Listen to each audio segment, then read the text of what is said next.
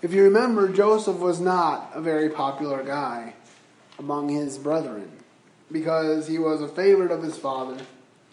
And so, where we left Joseph last time was he had been taken up from a pit and been sold into slavery by his brothers. Now, it's one thing to be sold into slavery. It's quite another thing to be sold into slavery by people who are your blood and are supposed to be your family. But that is the case that Joseph found himself in. So today we're going to continue that story. We're going to be in Genesis chapter 39. Before we go there, I just want to read one verse in Hebrews chapter 11. And it won't really necessarily directly apply to tonight, but it's Joseph's appearance in the Hall of Faith. It says, "By faith Joseph, when he died, made mention of the departing of the children of Israel and gave commandment concerning his bones." You know, we just sang how God is still on the throne. God is still on the throne. And then we sang, "Be still my soul, the Lord is on thy side." And that's certainly both of those hymns. The truths of those hymns are borne out in the story of Joseph.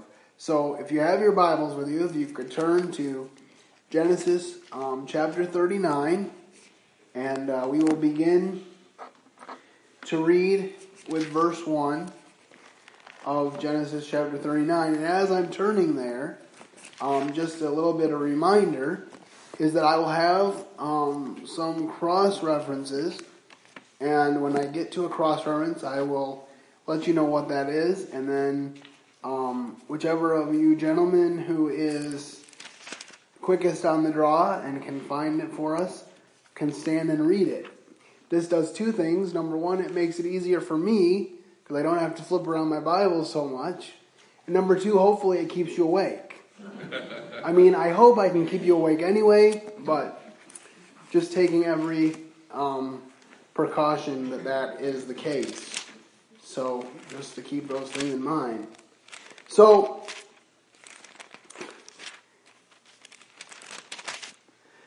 I've kind of titled this message, "The Blessings and Testings of Life." Because often they come on the heels of each other. We all have ups and downs in life. We all have struggles. We have times when things are going great and times when we're low. You think of Job, when he had everything that it seems like could be earthly success, and the devil said to God, "Well, Job's only serving you because he has everything." And we all know that story. We won't go into detail. But it was kind of like that for Joseph. He had a lot of ups and downs in life. Remember, he started out as the favorite son of his father, which is not it's very dangerous to have favorites. And I know one of my friend's fathers would always say to his sons, "Of all my sons, you are one of them." You know, that was the way that he dealt with that. But what we see in this story, and actually through the generations, the dangers of favoritism. Because we saw, first of all, that Jacob favored Rachel, which is why he favored Joseph. So it was a continual problem. But as we come to Genesis chapter 39, Joseph is on the slave trading block. And it says this. We're going to read for our first point, which is Joseph is blessed in Potiphar's house. We're going to read the first 6 verses here. So it says, "And Joseph was brought down to Egypt, and Potiphar, an officer of Pharaoh, and captain of the guard, an Egyptian, bought him at the hands of the Ishmaelites, which had brought him down thither. And the Lord was with Joseph, and he was a prosperous man, and he was in the house of his master, the Egyptian. And his master saw that the Lord was with him, and the Lord made all that he did to prosper in his hand. And Joseph found grace in his sight, and he served him, and he made him overseer over his house. And all that he had put in his hand, and all that he had, he put in his hand. And it came to pass from that time that he had made him overseer in his house, and over all that he had, that the Lord blessed the Egyptian's house for Joseph's sake. And the blessing of the Lord was upon all that he had in that house and in the field. And he left all that he had in Joseph's hand, and he knew not aught he had, save the bread which he did eat. And Joseph was a goodly person and well favored. And so we see that Joseph just experienced a low point. He was in the pit that his brothers put him in, and then he thinks they're pulling him out. Maybe he thinks they're going to reconcile with him. And what do? They sell him to a band of traveling traders, and they get money for him. They sell their brother. And they think that they're just getting rid of their brother. They don't know that in the long range, they're saving their own lives. Because we only see parts of life that we are a part of. We do not see the whole tapestry that God is making of our lives. And so they don't know this. But Joseph was blessed by God wherever he went. So even, and if he had to be in a place as a slave, he gets the best possible place as a slave. Because it turns out that even while he's in Egypt as the slave, when you would think God had abandoned him, from a worldly perspective, we would say God abandoned him. This never would have happened if he was serving God. But what does it say in the text? It says the Lord was with him. And beyond that, it says that his master saw that the Lord was with him. My first question to you tonight is, do people see, when they look at your life or when they interact with you on a daily basis or a weekly basis or however often, or maybe just once, do they see that the Lord is with you? Can they sense that? It's a very important question for us all to ask. And it says that Joseph was a prosperous man, and he was in the house of his master, the Egyptian. And then the Egyptian has the right response because he sees that the Lord is with Joseph. And he puts him in charge of everything. And it says, Joseph found grace in his sight, and he served him, and he made him overseer of his house, and put all that he had into his hand. So Joseph was the head of everything. No doubt Potiphar was busy with the stuff of his job, being part of the Pharaoh's guard. He probably had very little time to sit down and take an accounting of what was going on in his house. So he's like, Joseph, you're a good man. Take it all over. So even in the midst of this time, the midst of this testing, there is a blessing. Remember, we started out by talking about the blessings and the testings of the Lord. I had a friend, and I often come back to this illustration because it's stuck in my mind. I had a friend once ask me, why does God use a 2x4 whenever he wants to get my attention? And my answer to that is this, that often he uses the 2x4 because the still small voice didn't work. And so he puts us in a 2x4 situation where the only thing we can do is look up to him.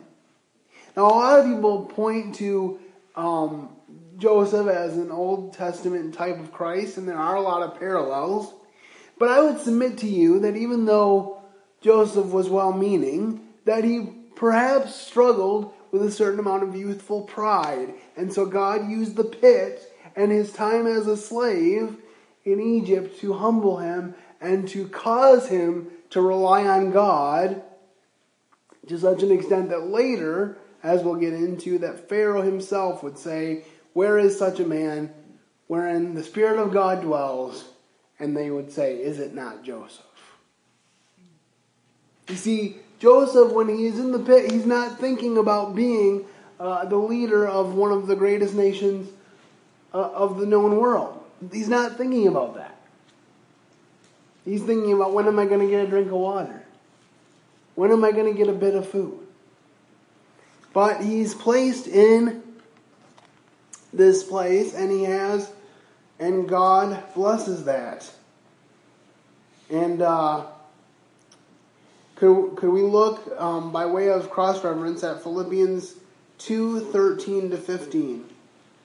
Philippians 2:13-15. This is Paul talking about how we're to live. For it is God which worketh in you both to will and to do of his good pleasure. Do all things without murmurings and disputings, that ye may be blameless and harmless, the sons of God without rebuke, in the midst of a crooked and perverse nation, among whom ye shine as lights in the world. And that is what we see in Joseph. He went to a crooked and perverse nation.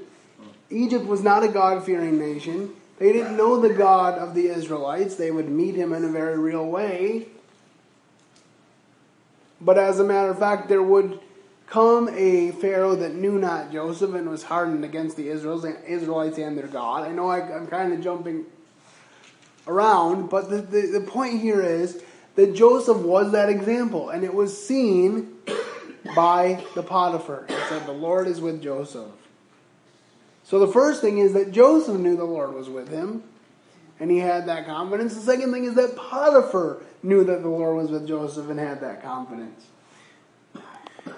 So if we just stopped reading here, we would say, well, things, being a slave is not the greatest, but things worked out pretty good for Joseph, and we should be happy for him. But we'll see that in the midst of this blessing, he is going to be tested by Potiphar's wife. So first he is blessed in Potiphar's house, then he is tested by Potiphar's wife. So we're going to read Genesis 39, 7-18. And it came to pass after these things that his master's wife cast her eyes upon Joseph, and she said, Lie with me. But he refused and said unto his master's wife, Behold, my master wanteth not what is with me in the house, and hath committed all that he hath to my hand. There is none greater in this house than I, neither hath he kept back anything from me but thee, because thou art his wife. How can I do this great wickedness and sin against God? And it came to pass, as she spake to Joseph day by day, that he hearkened not unto her, to lay by her, or to be with her. And it came to pass about this time that Joseph went into the house to do his business, and there was none of the men of the house there within. And she caught him by his garment, saying, Lay with me. And he left his garment in her hand, and he fled and got him out. And it came to pass, when she saw that he had left his garment in her hand, and was fled forth, that she called unto the men of her house, and she spake unto them, saying, See, he hath brought in an Hebrew unto us to mock us, and he came in unto me to lie with me, and I cried with a loud voice. And it came to pass that when he heard that I lifted up my voice and cried, that he left his garment with me and fled, and got him out. And she laid up his garment by her until his Lord came home.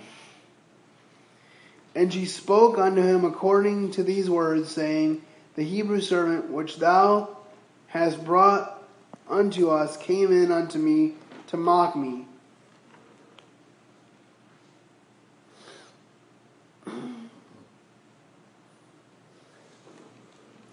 And it came to pass, as I lifted up my voice and cried, that he left his garment with me and fled out. And so Joseph's in the midst of this great blessing. Everything's going swimmingly. He's doing everything for the Potiphar's house. And then his wife, Potiphar's wife, becomes attracted to Joseph. And she thinks that she can use her power and influence to cause Joseph to sin. And because it says in the end of verse 6, and Joseph was a goodly person and well favored. But he refuses. And apparently this wasn't just a once or twice thing. Apparently it was repeatedly over days. We don't know how long. But it was repeatedly. It was a pattern. And he refused, and he did some pretty smart things here. First of all, it says that he would not be with her alone in the house. And he would not consent to lay by her. So he purposed in his heart, much as Daniel would later, that he would not defile himself. And it makes me think that even though Abraham showed favorites, even though Jacob showed favorites, which is not a good thing, he must have passed on some good information about the God of Israel for Joseph to have the foundation to be able to realize that to commit sin with Potiphar's wife would be a sin against God. And he says, how can I do this sin against God, this great wickedness? And every day she asks him the same question. She asks him to lie with her. She asks him to do this great wickedness. And then there's one time when he comes into the house and she's the only one there. Now at this point he could have chosen to finally give in. Nobody would know, ostensibly. But he decides, no, I'm going to flee. And he flees to such a degree that he leaves his garment and runs away as fast as he can. And is that the end of the story? Is he vindicated right then and there for doing the right thing before God? No. Because the Potiphar's wife makes up a story. And she says that this Hebrew that you brought home, this slave, he came in to mock me, he tried to force me. And she makes up this story. I think about what Jesus said in the New Testament when he said, happy are you when men persecute you and revile you and say all manner of evil against you for my sake, for great is your reward in heaven. I think the same can be said for Joseph, for standing his ground and doing the moral thing. And so she tells this story to her servants and to her husband. And I can't imagine, what's going through Joseph's mind at this point. At this point, he's fled the scene. He's trying to stay away from the house, no doubt, even though he probably has jobs in the house that he needs to do. And he's probably crying out for help from God. But he's just kind of waiting to see, God, how are you going to deliver me? And sometimes the deliverance doesn't come the way we think it will. Or even on this earth. Remember my early example of Job, where he never, as far as we know, he never knew on this side of heaven why God allowed those things. He didn't know that God was having conversations with Satan about him. I mean, I remember as a little kid and I'm still kind of surprised that even though Satan was cast out of heaven, that he was able to go to heaven and get an audience with God about Job. Why was that even allowed? That may be one of the questions that I ask when I get there. But the point is, sometimes we don't know what's going on behind the scenes. If we could look at 2 Timothy chapter 2, verse 22. 2 Timothy 2:22, by way of cross-reference. Now flee from youthful lusts and pursue righteousness,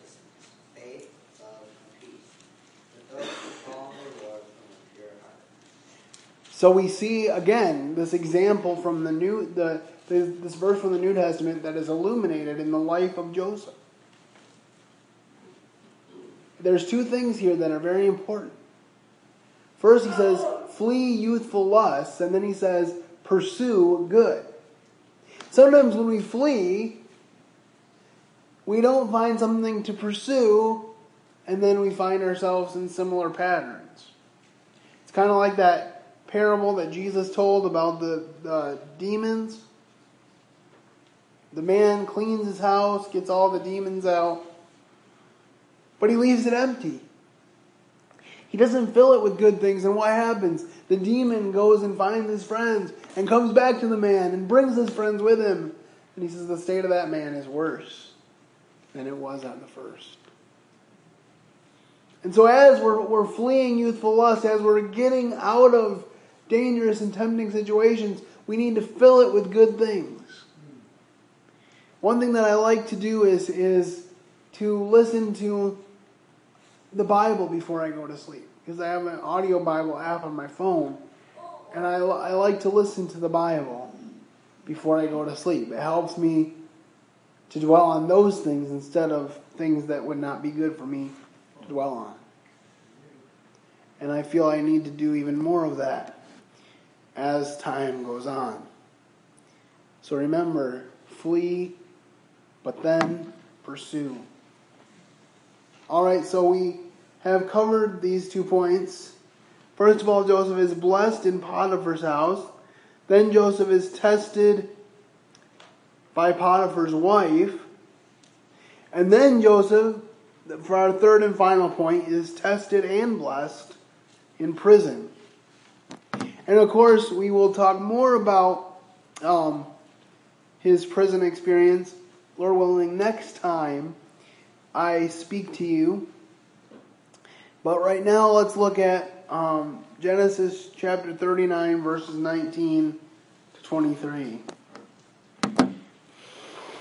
And it came to pass, when his master heard the words of his wife, which she spake unto him, saying, After this manner did thy servant to me, that his wrath was kindled. And Joseph's master took him and put him in prison, a place where the king's prisoners were bound, and he was there in prison. But, see this phrase again? We've already seen it twice. What is it? But the Lord was with Joseph. You know, sometimes I get discouraged and I feel like God isn't doing things in my life. But then as I look back, as I draw back the curtain, and I step back and I think about what God has done, how He's led me, how He's given me opportunities to preach and expand in my ministry, how He's placed me at the Potter's House Christian School after looking for work for 5 years. All those no's that I received, all those rejection letters that I received from all these jobs that I thought I wanted, and finally I have a job that I love, and I can't wait to get to work every day. Because God knew what He was doing. And all those no's led to the right yes. And I have to think about that in relationships as well, because I still believe that God has a wife out there for me somewhere.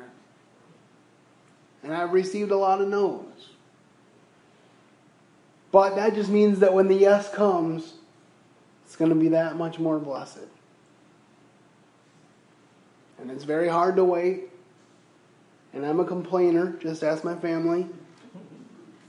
But God is good.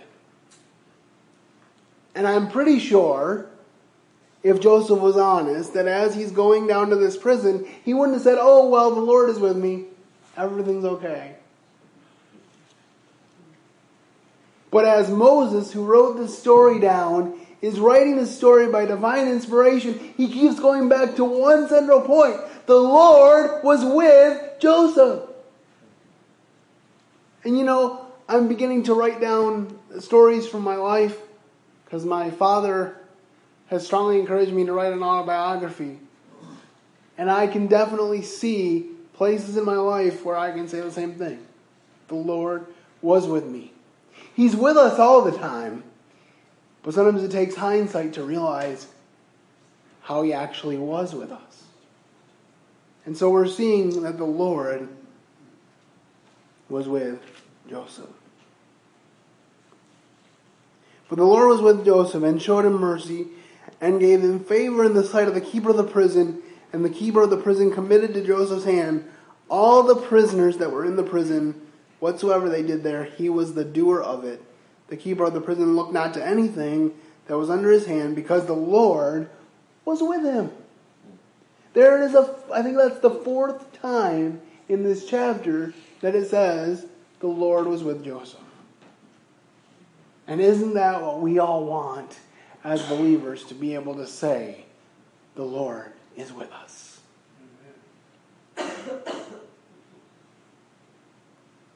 It says, the keeper of the prison looked not to anything that was under his hand, because the Lord was with him, and that which he did, the Lord made it to prosper. What does that sound like?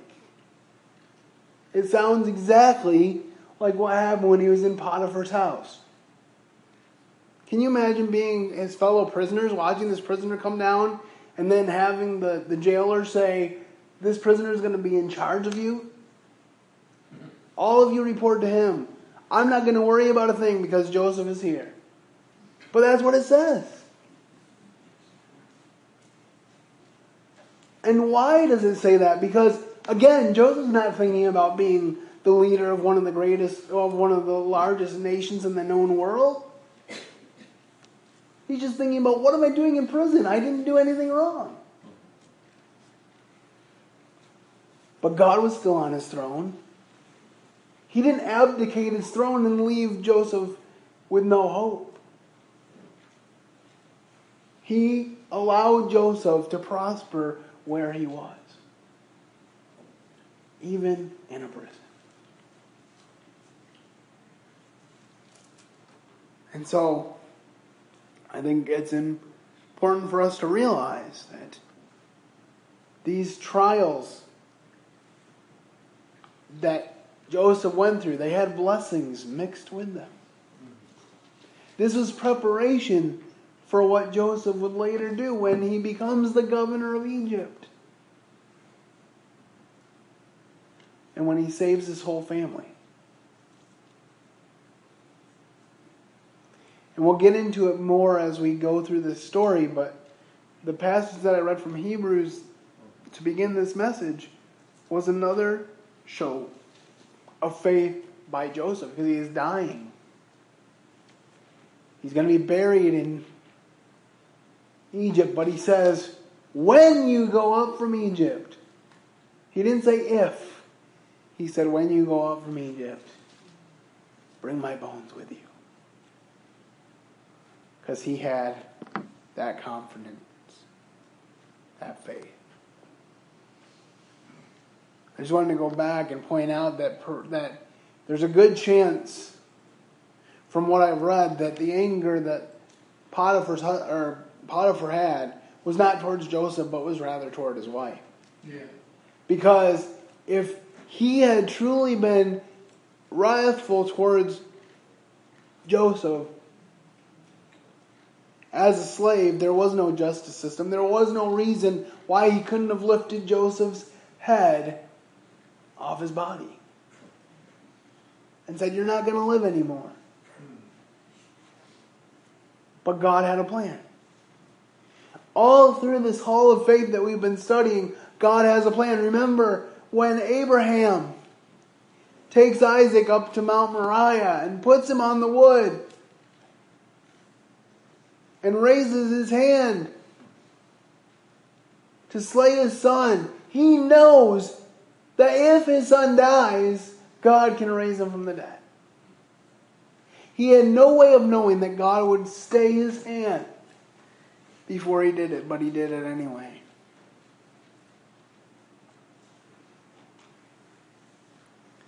A lot of times we think that mercy is God taking a trial away from us. But sometimes mercy is God walking with us through a trial. In verse 21 it says, but the Lord was with Joseph and showed him mercy and gave him favor in the sight of the keeper of the prison. Everywhere Joseph goes, he's shown favor. But it's not because of how great he is. It's because of how great the God he served was.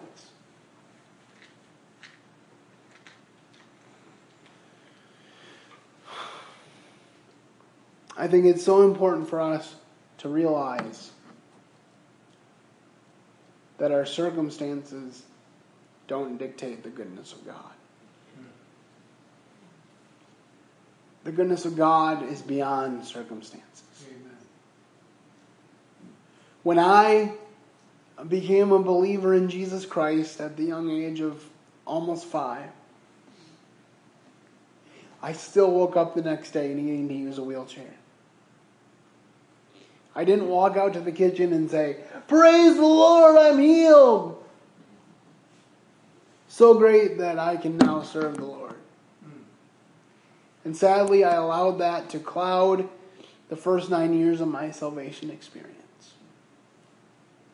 Because I had many conversations with God about how if He would heal me physically, then I could serve Him. But since He didn't, since He made this one mistake, I know you make no mistakes, but you made at least one because you put me in this chair.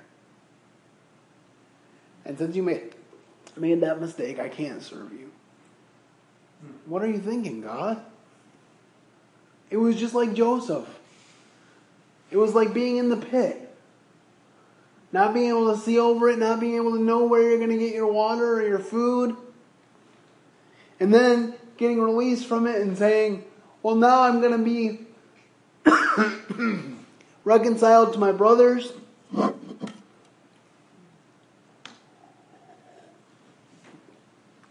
We're just going to be one big happy family again. And then wait a second. They're tying me up. They're giving me to slave traders.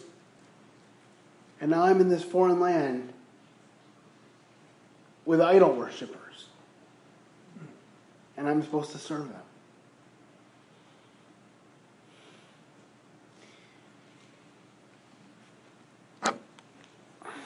But whatever was done, whatever anybody did in that prison, Joseph was the doer of it. Imagine that. It's the same opportunity in a different environment that he had in the Potiphar's house. That's why I don't think the wrath of Potiphar was against Joseph, because I bet that he recommended to the jailer, hey, this guy will do you good. And at least I can appease my wife somewhat by having him down here. Let's look at 1 Peter chapter 4, verses 14 to 16. This is a little bit about persevering in trials. If you are reviled for the name of Christ, you are blessed, because the Spirit of glory and of God rests on you. Make sure that none of you suffers as a murderer or thief or evildoer or a troublesome meddler. But if anyone suffers as a Christian, he is not to be ashamed, but is to glorify God in His name. None of the suffering that Joseph is going through in this chapter is because of things that he did wrong. None of the suffering that he went through was because he brought shame to God. You know, sometimes people make assumptions about why people suffer. I've had twice in my life where people have told me, well, if you had enough faith, you could get out of that wheelchair and walk away. Friends, God is not a vending machine. He doesn't just give us what we want. I've told people on numerous occasions that if He had given me my legs, I might have walked away from Him as a young child before I had the chance to experience His redemption. When I was a teenager, I contemplated suicide after the death of my brother. Praise the Lord that I was never able to do anything about it. So you see, in those two ways, my wheelchair is not a curse. It's an infinite blessing. See, right now, Joseph's in the jail. And he might be thinking, oh Lord, what am I going to do here? I mean, he obviously doesn't want to be here because later he's going to tell somebody that gets out of jail, remember me to the Pharaoh. Because he doesn't want to be there. And yet God is preparing him for something greater. And perhaps you are somewhere in this life that you do not want to be. May I encourage you to trust God. May I encourage you to believe that He has your best interests at heart. And if you do not know God, then you can't trust God. The gospel is simple. Christ died on the cross according to the Scriptures, was buried according to the Scriptures, and rose again the third day according to the Scriptures. He lived a perfect life, died on the cross, and rose again the third day so that you and I could have salvation. For neither is there salvation in any other, for there is none other under heaven given among men, no other name by which we must be saved. I preach the gospel here tonight because I believe that it is my responsibility every time I get up in the pulpit to share the saving grace of Jesus Christ. I can't guarantee, I have no guarantee, I can't look in your heart and guarantee that you are getting into heaven. I trust that many, if not all of you, have made that decision, but I cannot guarantee it. And so therefore, I lay the offer before you again tonight. That the God of the universe, the God who created it all, made you and wants a relationship with you through His Son. So that if you are in a dungeon of life, if you are in a waiting period of life like Joseph is right now in that jail, that you can say, the Lord is with me. I trust and hope that that will be your testimony tonight, or if not tonight, soon. Just want to read this in closing. It's a list of God's blessings to the believer by a man named F.E. Marsh. He writes, "These are some of the blessings of God. An acceptance that can never be questioned. An inheritance that can never be lost. A deliverance that can never be excelled. A grace that can never be limited. A hope that can never be disappointed. A bounty that can never be withdrawn. A joy that can never be diminished. A nearness to God that can never be reversed. A peace that can never be disturbed. A righteousness that can never be tarnished. And a salvation that can never be canceled." What a wonderful God we indeed serve. Let's pray. Heavenly Father, we thank you for your word. We thank you for this story of Joseph. We thank you for how human it is. We thank you for showing the ups and downs of life in a very real way. We thank you for the testimony of Joseph through all these trials, that he was faithful to you. And Lord, we just pray that you would minister to us. As we sang earlier, God is still on the throne. No doubt that was a comfort to Joseph in his time of living among idol worshippers, and no doubt it can be a comfort to us of living in a society that has forgotten God and doesn't want to bow the knee to His commands and His loving exhortations. But may we continue to be bold. May we, as Paul said, be steadfast, unmovable, always abounding in the work of the Lord, knowing that our work is not in vain. I pray this in Jesus' name. Amen.